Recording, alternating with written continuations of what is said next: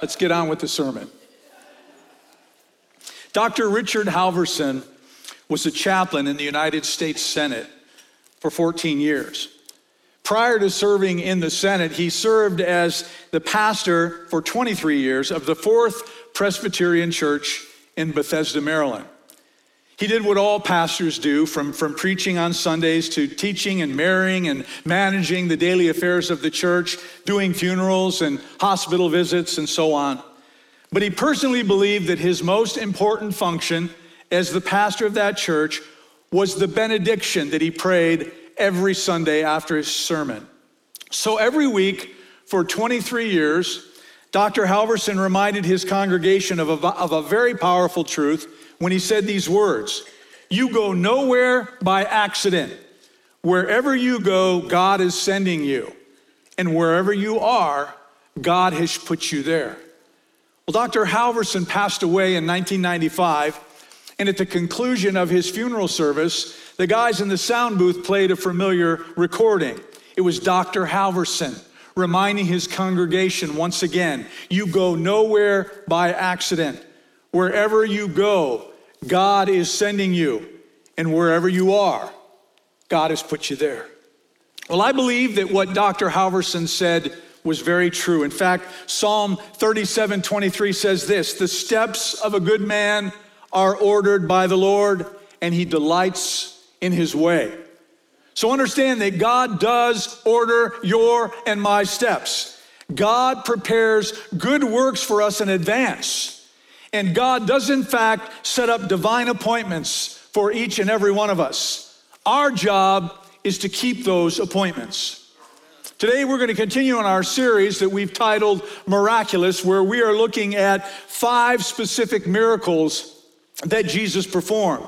And we're doing this because in every one of them, we clearly see God's heart and his love and his care for mankind. He cares about the things that you and I care about. He cares about those little things that maybe you believe God doesn't want to be bothered with. Well, let me tell you the truth. It's not a bother to him. He wants to hear from you. And so like I said last week, since we've all seen and maybe personally experienced Jesus perform some big miracles, why not start trusting him for the little ones? Last week, we looked at probably his least significant miracle when he turned the water into wine at the wedding feast in Cana. And yet it was a miracle of giant proportions. And if you'll recall, I threw a whole lot of scientific data at you, and all the science geeks were thrilled last week.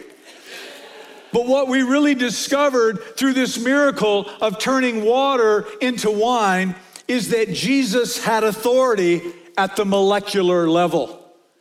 Well, this week, I want to talk about a miracle that Jesus performed when distance was not an obstacle. It is when Jesus showed us his lordship over longitude and latitude. You see, when you meet the right person at the right time, and you have no earthly explanation for it, it might just be that God is setting you up for something special. I call them divine appointments, and I believe they are not just limited to being subplots that we read about in the divine scriptures. Because if you're willing to live the Spirit-led life, it's going to be a subplot for your daily life as well. I made it very clear last week that you are a miracle. Your life, the way that God created you, it is a miracle all of its own. But here's another truth that I want to direct your attention to this morning. You are also someone else's miracle. Have you ever given any consideration to that thought?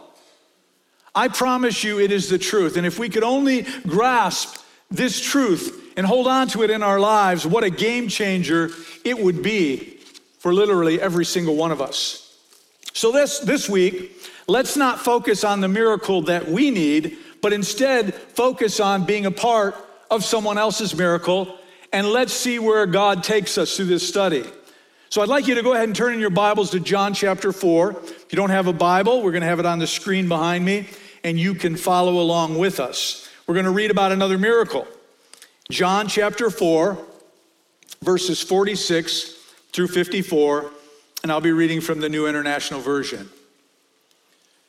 The scriptures say, "Once more he," meaning Jesus, "visited Cana in Galilee, where he had turned the water into wine. And there was a certain royal official whose son lay sick at Capernaum.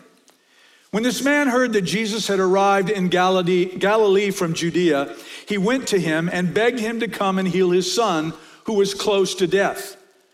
'Unless you people see signs and wonders,' Jesus told him, 'you will never believe.' The royal official said, 'Sir, come down before my child dies.' 'Go,' Jesus replied, 'your son will live.' The man took Jesus at his word and departed. While he was still on the way, his servants met him with the news that his boy was living.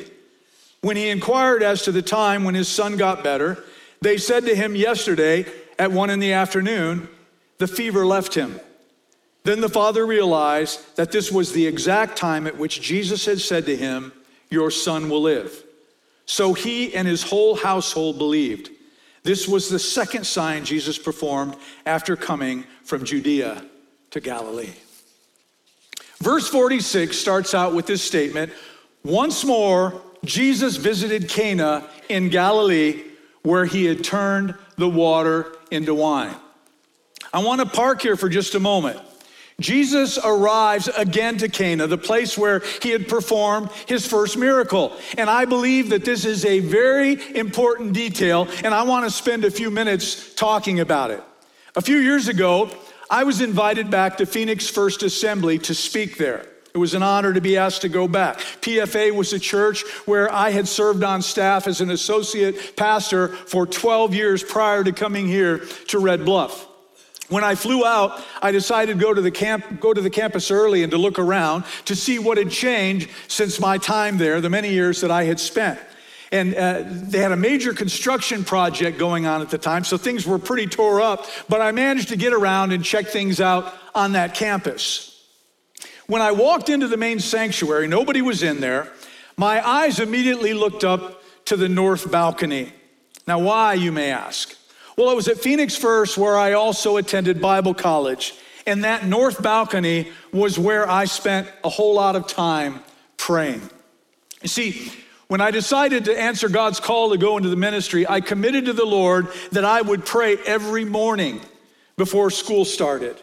And truthfully, that north balcony is a very special place for me.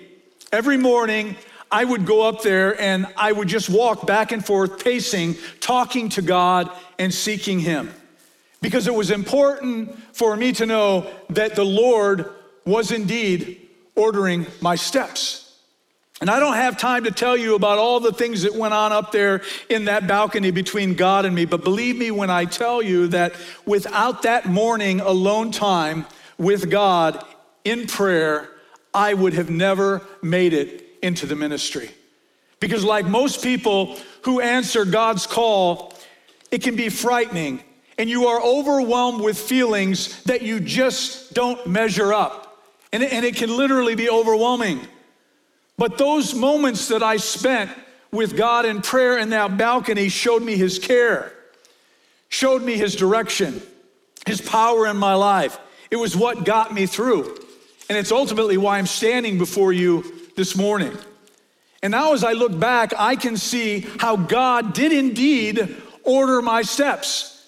Being back at that place again was one of those moments where God reminded me that I have ordered your steps from the time that you prayed to me in this balcony to where you are right now.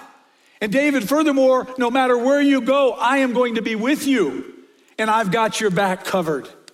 So my point for telling you all of this is I needed to go back to that balcony because that was my Cana experience. You see, ladies and gentlemen, sometimes you got to go back to Cana. And that's just what Jesus did. Sometimes you need to go back to the place where you experienced a miracle or where God did something extraordinary in your life. You need to go back to that place, fall on your knees, and thank God for what he's done for you. Allow him to reset and to renew that faith in your heart. If you were Lazarus, You need to go back to that grave that you never used and place some flowers down in front of it. If you are Zacchaeus, you need to go back to that sycamore tree and climb back up in it. If you are Paul, you need to go back down that road to Damascus where the Lord knocked you off your horse once before. If you're Peter, you need to get on a boat and you need to go out to that place where you walked on water. If you are Elijah, you need to go back to Mount Carmel where you defeated 450 false prophets.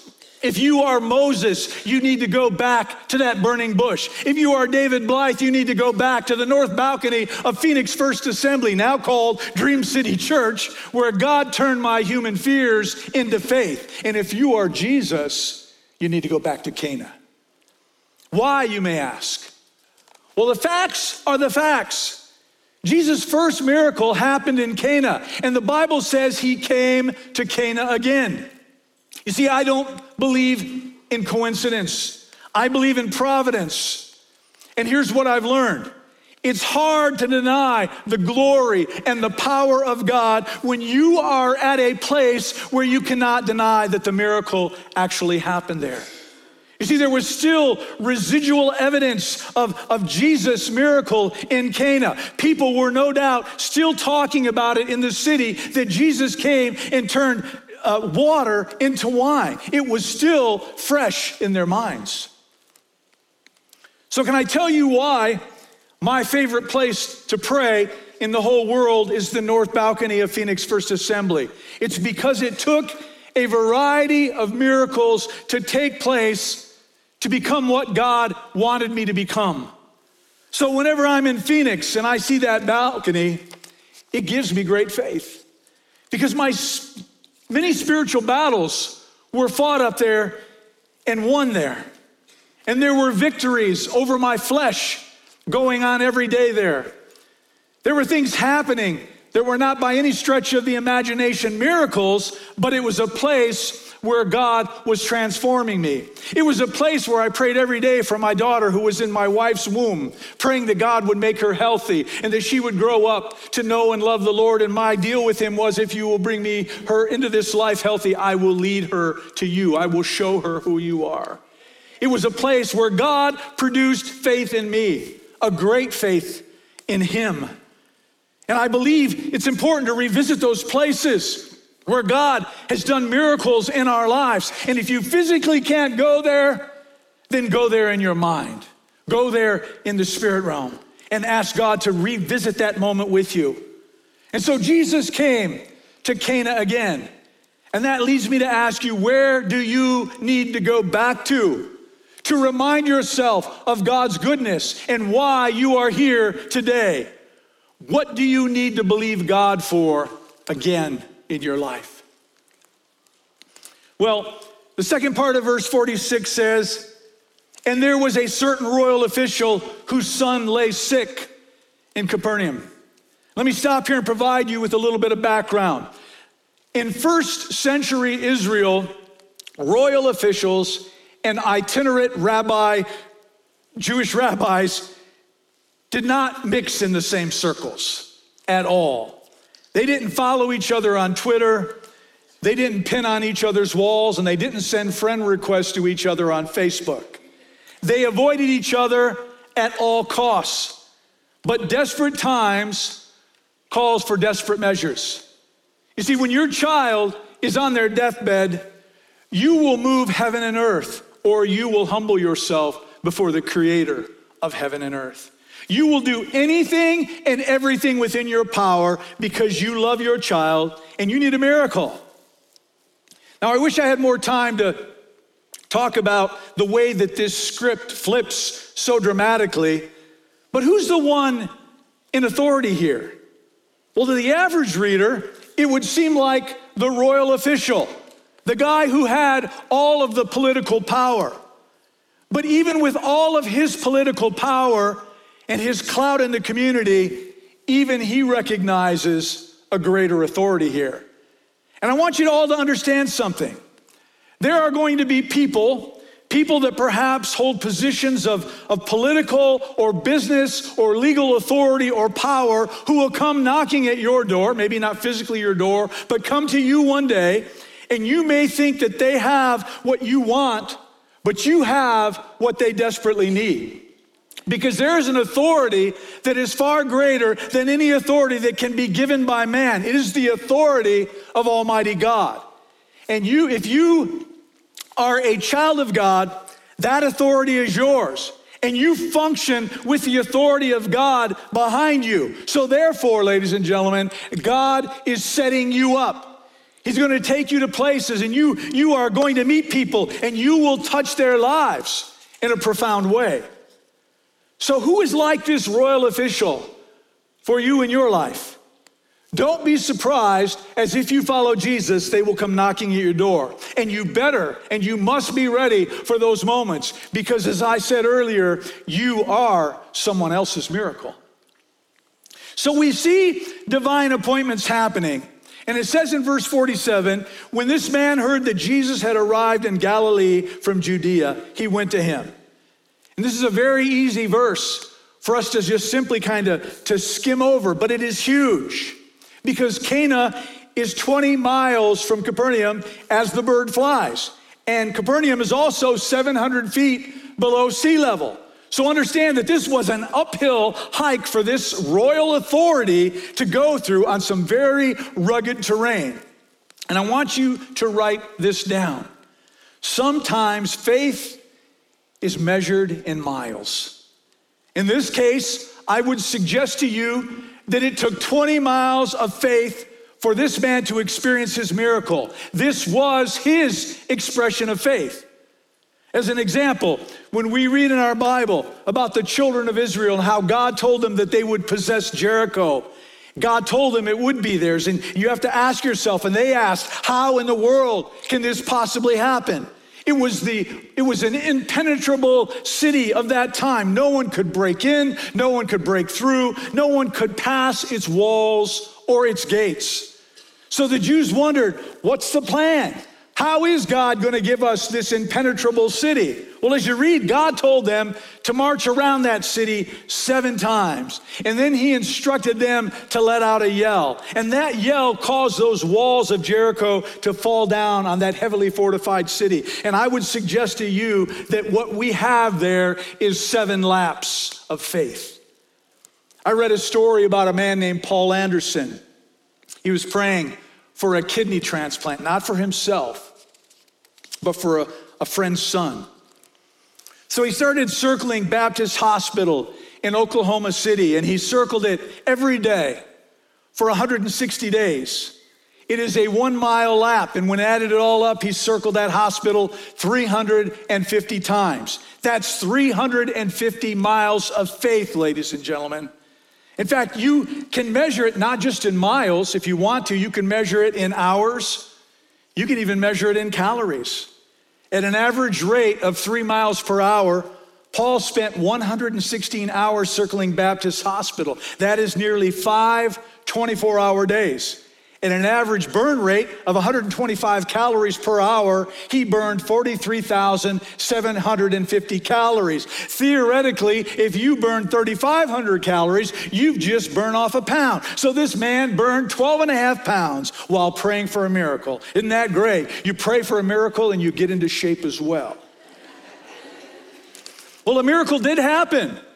It's when God revealed to Paul Anderson that he was the one who was supposed to donate his own kidney. So he donated his kidney and he saved the kid's life. I would suggest to you that that is 43,750 calories of faith. There are stories like that all around us. Matthew Barnett, pastor of the Los Angeles Dream Center, trained to travel over the globe to run marathons. He trained to run 7 marathons in 7 different continents in 7 different days. And in 7 days, not different days, 7 days. He wanted to increase the Dream Center's capacity to take in more families who were on the street because they had hundreds, literally hundreds of families on a waiting list.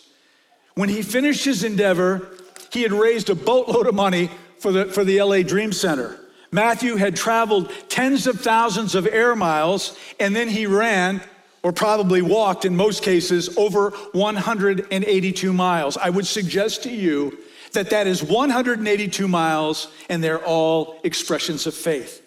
When Lisa Brooke and I came to Red Bluff to serve as your pastor, it took us 885 miles of faith. We didn't know anybody here. We didn't know what the future would hold. We just knew that God called us here, and so we stepped out in faith. What I'm saying to you is that sometimes simple faith is measured in miles and in hours and in calories. Now, I realize what I said, how dangerous that can be, because here's the truth. It's not about logging miles. It's not about tracking hours. It's not about counting calories. You can't earn a miracle any more than you can earn your salvation. You cannot manipulate God, and you can't manufacture a miracle. But sometimes I believe with all my heart that God wants to see how serious we are. Are you willing to walk to Cana? Are you willing to suck up your pride and do something out of the normal? Come on, the Israelites had to circle Jericho 7 times. Naaman had to dip in the Jordan River 7 times. Elijah had to pray for rain 7 times. It's not like 7 is a magic number, but like I said last week, sometimes you've got to do the natural so that God can do the supernatural. One of my Bible college professors said this regarding preparing a sermon. He said, prepare every sermon like there is no Holy Spirit, but fully rely upon him. In other words, yes, you trust the Holy Spirit to take what you have put together and prepared and to make it better than it ever could be, but you also do your part. You work diligently on that message. Here's my point. Your effort won't make a miracle happen, but your lack of effort can prevent it from happening. You see, if this royal official had stayed in Capernaum, he would have missed the miracle. So don't wait for the miracle to come to you. You go to it. Dallas Willard wrote, grace is not opposed to effort. It's opposed to earning. Earning is an attitude. Effort is an action. You see, you can't earn a miracle, but effort, I believe, is part of the equation. You may have to hike up a hill for 20 miles. But that extra effort can sometimes be the catalyst for the miracle that you need. Sometimes you have to walk to Cana, ladies and gentlemen. Sometimes you have to burn 43,000 calories. Sometimes you got to knock on doors. Sometimes you got to circle something 7 times. Here's what I'm trying to say. My goal at the end of my life is to hear the Lord say, well done, good and faithful servant. So here's my translation. I want an A for my effort. I want to work and I want to act and I want to put forth the effort like I really believe that God can do something miraculous in my life. That is my expression of faith, and it is your expression of faith. You see, if you believe that, you are going to walk to Cana. Are you willing to walk to Cana this morning? Verses 48, 49, and 50. The royal official said, sir, come down before my child dies. Go, Jesus replied, your son will live. So this man, this important official, believed the words that Jesus had spoken, and he went on his way. He believed the word. And I would like to say something about that. You don't need another sermon. Certainly you can get a word from God in a sermon like this, and that's great. But you need a word from God. A lot of miracles have happened starting with the word. And here's a fact of life. How can you get a word from God if you don't get into the word of God? That's where you get a word from the Lord. John 15:7 says, if you abide in me and my words abide in you, you will ask whatever you want and it shall be done. Isn't that great? That puts us right back where we started. Don't seek miracles, seek Jesus. And if you seek Jesus, you'll find yourself in the middle of some miracles. Jesus is the Word. He is the Word made flesh. And when we are in the Word of God, He can begin to quicken your spirit, but you have to abide. You have to allow the Word of God to abide in you.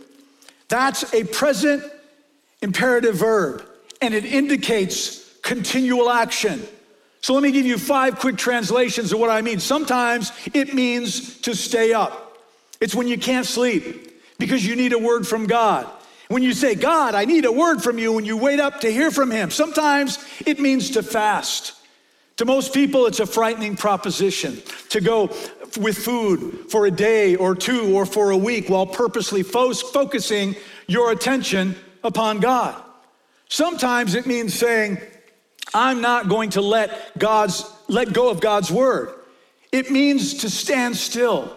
I'm going to stand on God's word and his promises. Sometimes it means to tarry. Most of us don't even know what that word means in our day. To tarry is to linger. It is to stay longer than expected without an agenda in order to encounter God's presence for an extended period of time. When we tarry, we stay in the moment, fully engaged and tuned in to the presence of God. And that's what Jesus told his disciples to do. Don't go out and do the Great Commission before you spend some time tarrying within the presence of God. You better get in that upper room, and you had better get a word from God. You have a visitation from the Holy Spirit. Otherwise, you're not going to go anywhere. And the last one, sometimes it means to be moved. It's like when Zerubbabel, his spirit was stirred about rebuilding the temple in Jerusalem.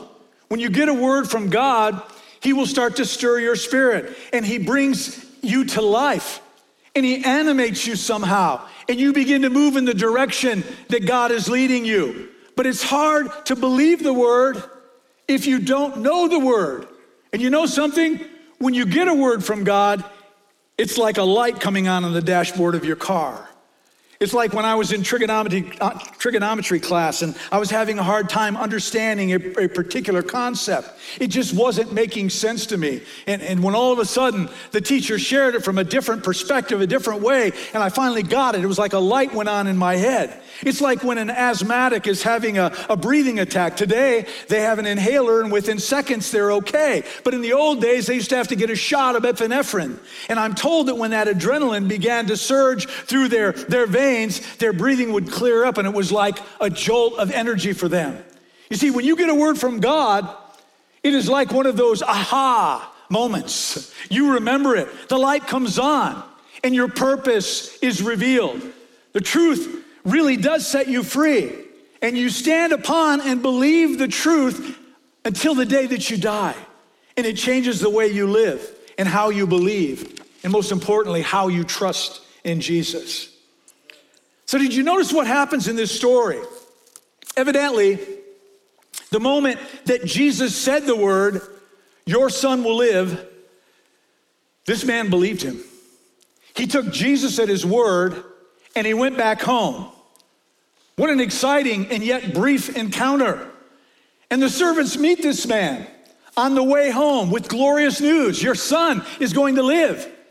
The very same words that Jesus used to the Father. Evidently, he must have checked the sundial that day, because when he asked the servants what time his son got well, sure enough, it was the exact moment that Jesus had spoken those words. Your son will live. At that moment, the fever left the boy, and he began to mend. And it was then and there that this royal official, through the miracle from his son, received a new revelation. Not of what Jesus could do, but more so of who Jesus was. And that he had authority over all things and over all distance and over all time. You see, Jesus was not limited by space. He was not limited by time. He healed that son from a distance. Jesus had power in areas beyond the knowledge and beyond the reach of man. So when the man understood this, he said in the second half of verse 53, so he and all his whole household believed. It was a trust that Jesus was at work and that it would work out. He would work out this matter for him in ways that this royal official could not even imagine or could not even anticipate.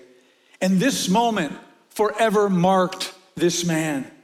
He would never, ever be the same. Here's the point I want to make. Have you marked your moments? I have marked events throughout my life, moments when God did great things for me, through me, and in me. I've marked them, and they have marked me. But here's what I truly believe. There are some miracles that may not happen for years. And I can't tell you the whys or the hows or the whens, but I will tell you that if you pray through, God is going to break through. There's going to be a moment when you will look back and you will say, that was the moment that the miracle began.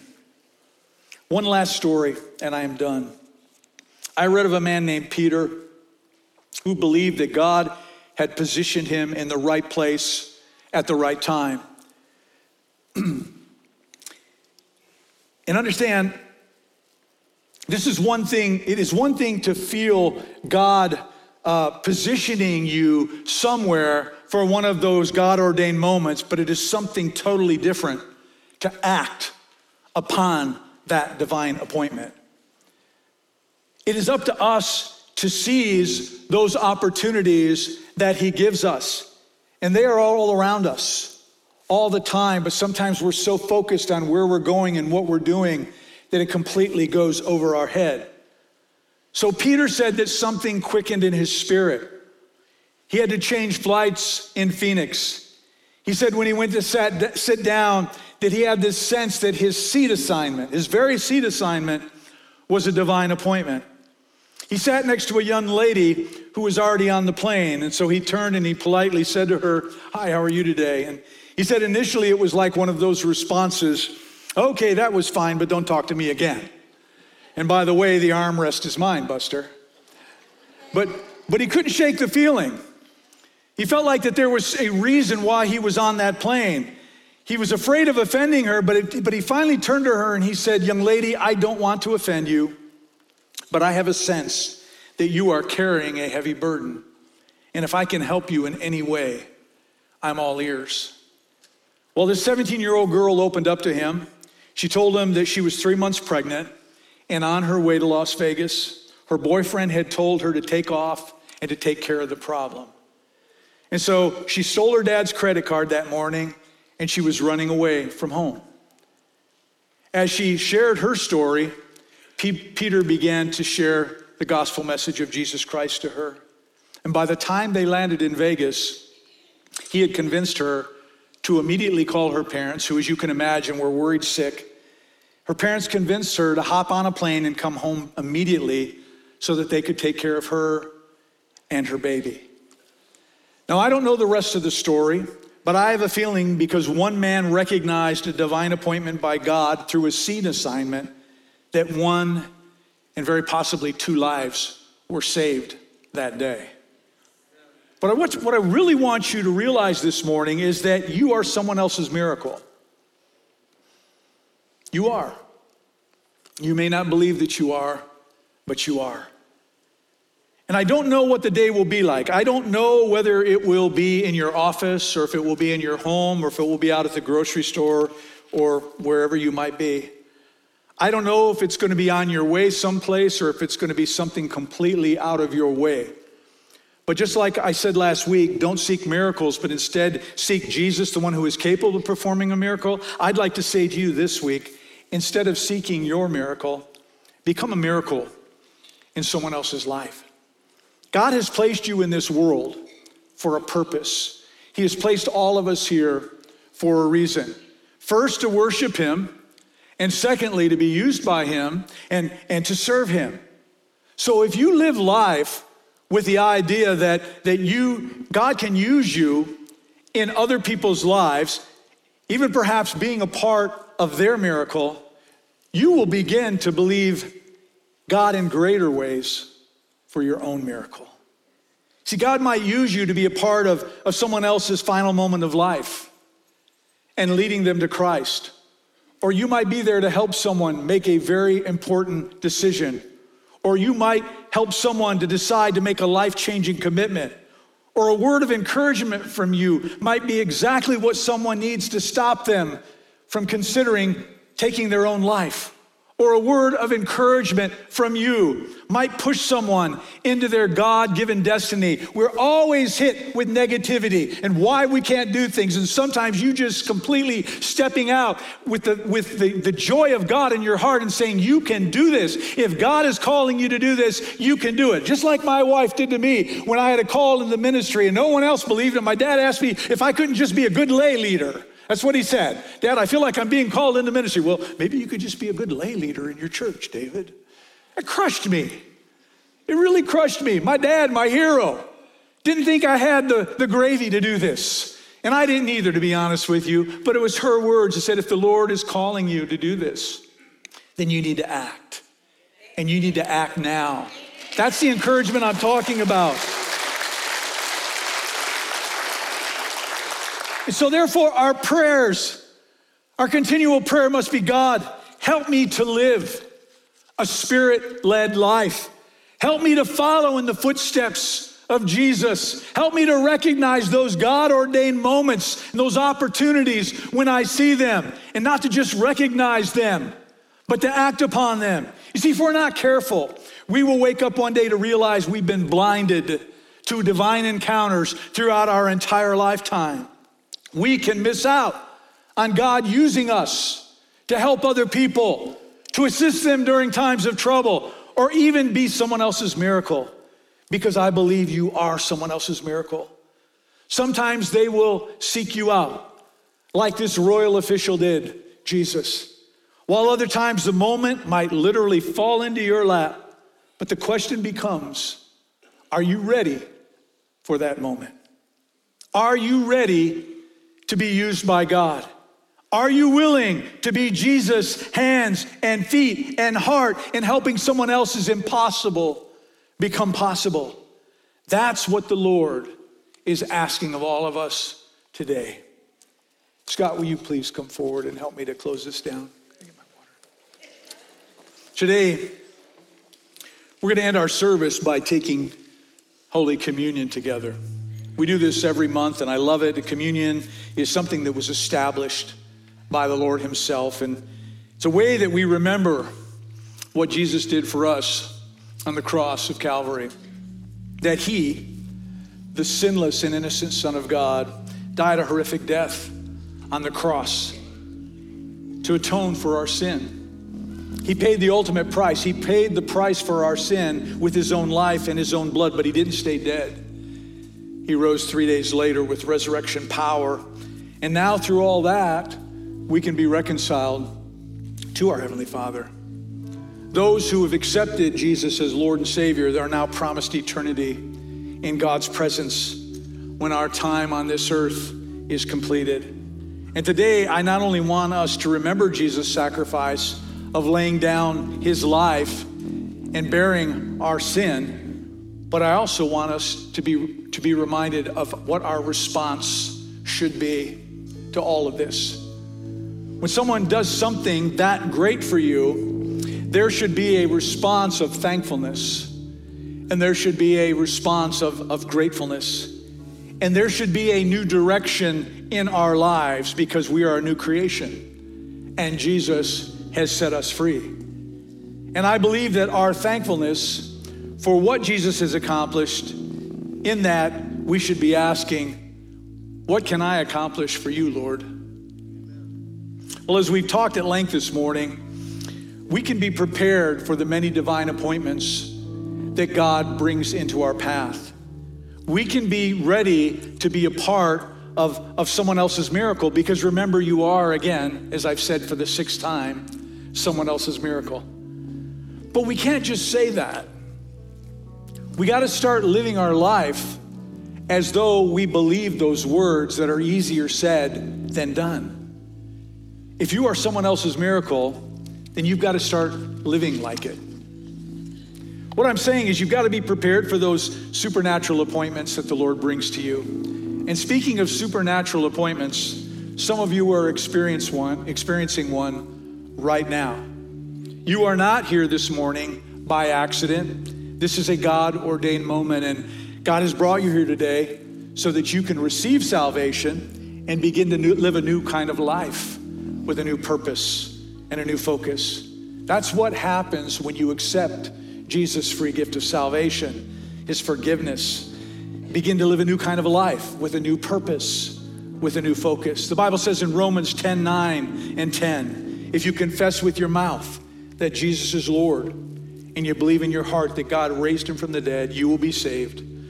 For it is with your heart that you believe and are justified, and it is with your mouth that you confess and are saved.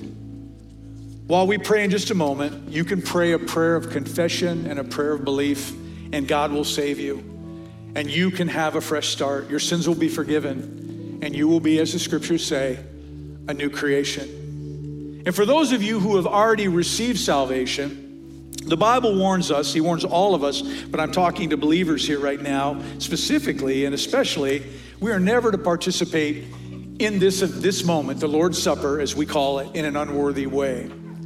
And this goes for all of us. 1 Corinthians 11:27 through 29 says, therefore, whoever eats this bread or drinks this cup of the Lord in an unworthy manner will be guilty of the body and the blood of the Lord. But let a man examine himself, and so let him eat of the bread and drink of the cup. For he who eats and drinks in an unworthy manner eats and drinks judgment to himself, not discerning the Lord's body. That scripture is telling us that we must examine ourselves, and we must make sure that there is nothing going on inside of us that no one else knows about but us that would make our participation in this sacred moment to be done so in an unworthy way. Is there any unconfessed sin in your life? If so, you need to confess that. Is there unforgiveness in your heart towards another human being? If so, you need to correct that. Have you become calloused completely about the things of God? The minute you start talking about God or Jesus, your ears turn off. And you just go, I don't want to have anything to do with that. Well, you need to confess that to the Lord today. If so, it is essentially important that every one of us clear those things up and leave it at the foot of the cross, lest we drink judgment upon ourselves by doing this in an unworthy manner. So before the ushers hand out the communion emblems, we're going to have a moment of silence. And all you're going to hear is the music playing softly behind me. And during that time, I want every one of you to pray to God in your own way and in your own words. Ask him to forgive you of your sin. Bring anything that you have to the Lord that you need to confess, that you need to acknowledge. If you do this, you make things right, make certain that things are right between with you and God, then you will be able to participate in communion and know that you are doing so in a worthy way. And then you'll be able to participate in communion with us. If you're not prepared to do this, then when the communion emblems pass your way, just let them pass by to the next person, because you do not want to eat or drink judgment upon yourself and be guilty of the body and the blood of the Lord. So let's have a time of silent prayer while the music plays softly behind me.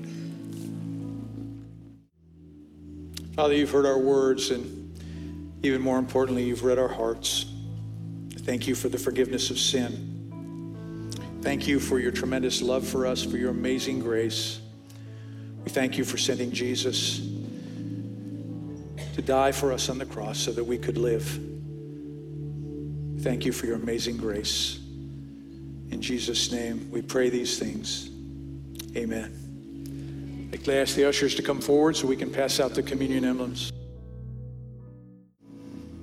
On the night that Jesus was arrested and betrayed, he took the bread and he broke it. He told them that the bread represented his body, which was soon to be broken for them. So as you eat this bread this morning, I wanted you to be reminded of the bruised and battered body of our Lord and Savior Jesus, that he was wounded for our transgressions, he was bruised for our iniquity. The chastisement for our peace was upon him, and by his stripes we are healed. You may eat the bread. He then took the cup. He gave thanks to God for it, and he gave it to them, and he said, this represents my blood. It represents and confirms the covenant between God and his people. It is poured out for the sacrifice, as a sacrifice, for the sin of many. And as you drink this juice, I want you to be reminded of the precious blood of the Lamb that poured out of his body to cleanse you, to wipe away your sin. You may drink the juice. Please stand to your feet. We're going to sing a song. Oh Lord, my God, when I in awesome wonder consider all the worlds thy hands have made, I see the stars,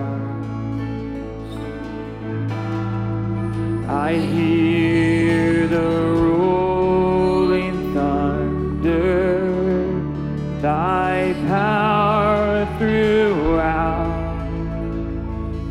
the universe displayed.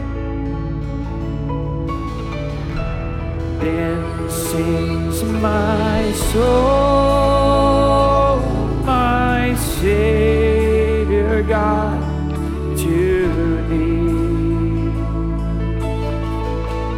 How great thou art, how great thou art. Then sings my soul, my Savior God, to thee. How great thou art, how great thou art. And when I think,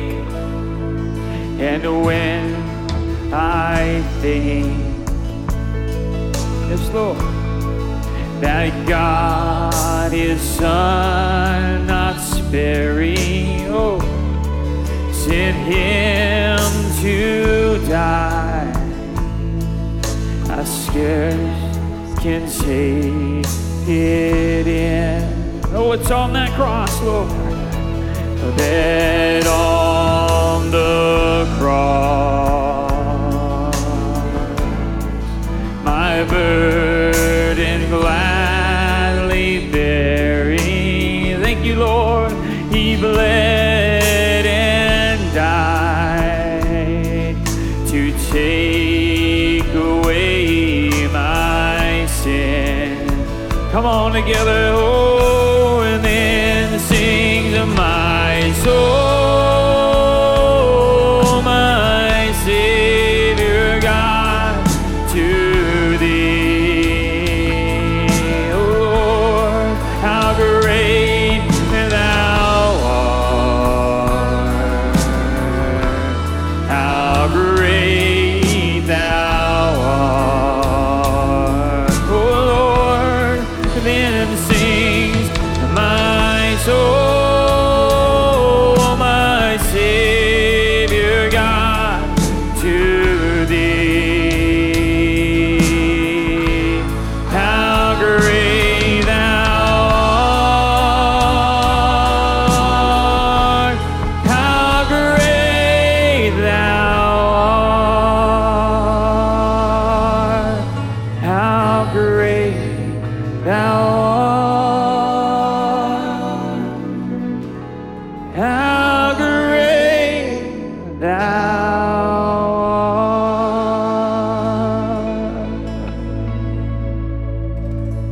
Thank you for hanging with me today. Gone about 12 minutes longer than normal. But see, there's a method to my madness. We have a bake sale going on in the foyer to raise funds for our children to go to summer camp. So if you feel like I've cut into your lunchtime and you're really hungry, you can buy a sweet and you can eat it on your way to the restaurant. See how things just all work together for good to those who trust and believe in the Lord, right? Amen. Amen. Let's go ahead and pray, close this service. Father, thank you for another day of life. Thank you for your many blessings. Thank you for salvation. Thank you for your precious Spirit, which inhabits us, which drives us, which strengthens us, which motivates us. which allows us to see those God-ordained moments and to act upon them. Father, I pray for every person in this church today. I ask that as we leave here, Lord, we would leave here in love with great expectation of what you can do in and through us, that we, in fact, could be someone else's miracle. So use us, I pray. Father, as we go our separate ways, I pray that your Holy Spirit would guide and direct us, the steps we take, the places we go, the things we do, the conversations that we have, that those conversations would be designed to build people up and not to tear them down. And God, that you would use us in a mighty way. The love of Christ would shine through us in such a way, such brightness in this dark world, that people would know that there was something different, and they would come to us and ask us what that difference is. So God, I pray for a divine appointment for each and every one of us this week.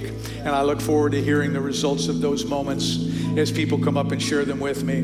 Lord, we thank you for your presence here today. Thank you for your blessed Spirit that not only indwells us, but is in this house and touches our hearts and our lives. We ask that you'll be with us, Lord, as we go forth our way. Keep us safe till we gather together again and we worship you in spirit and in truth. Keep us safe from sickness and illness, disease. Keep us safe from any accidents that might come our way. And we'll give you all the praise, honor, and glory. In Jesus' name, amen. Thank you for being here.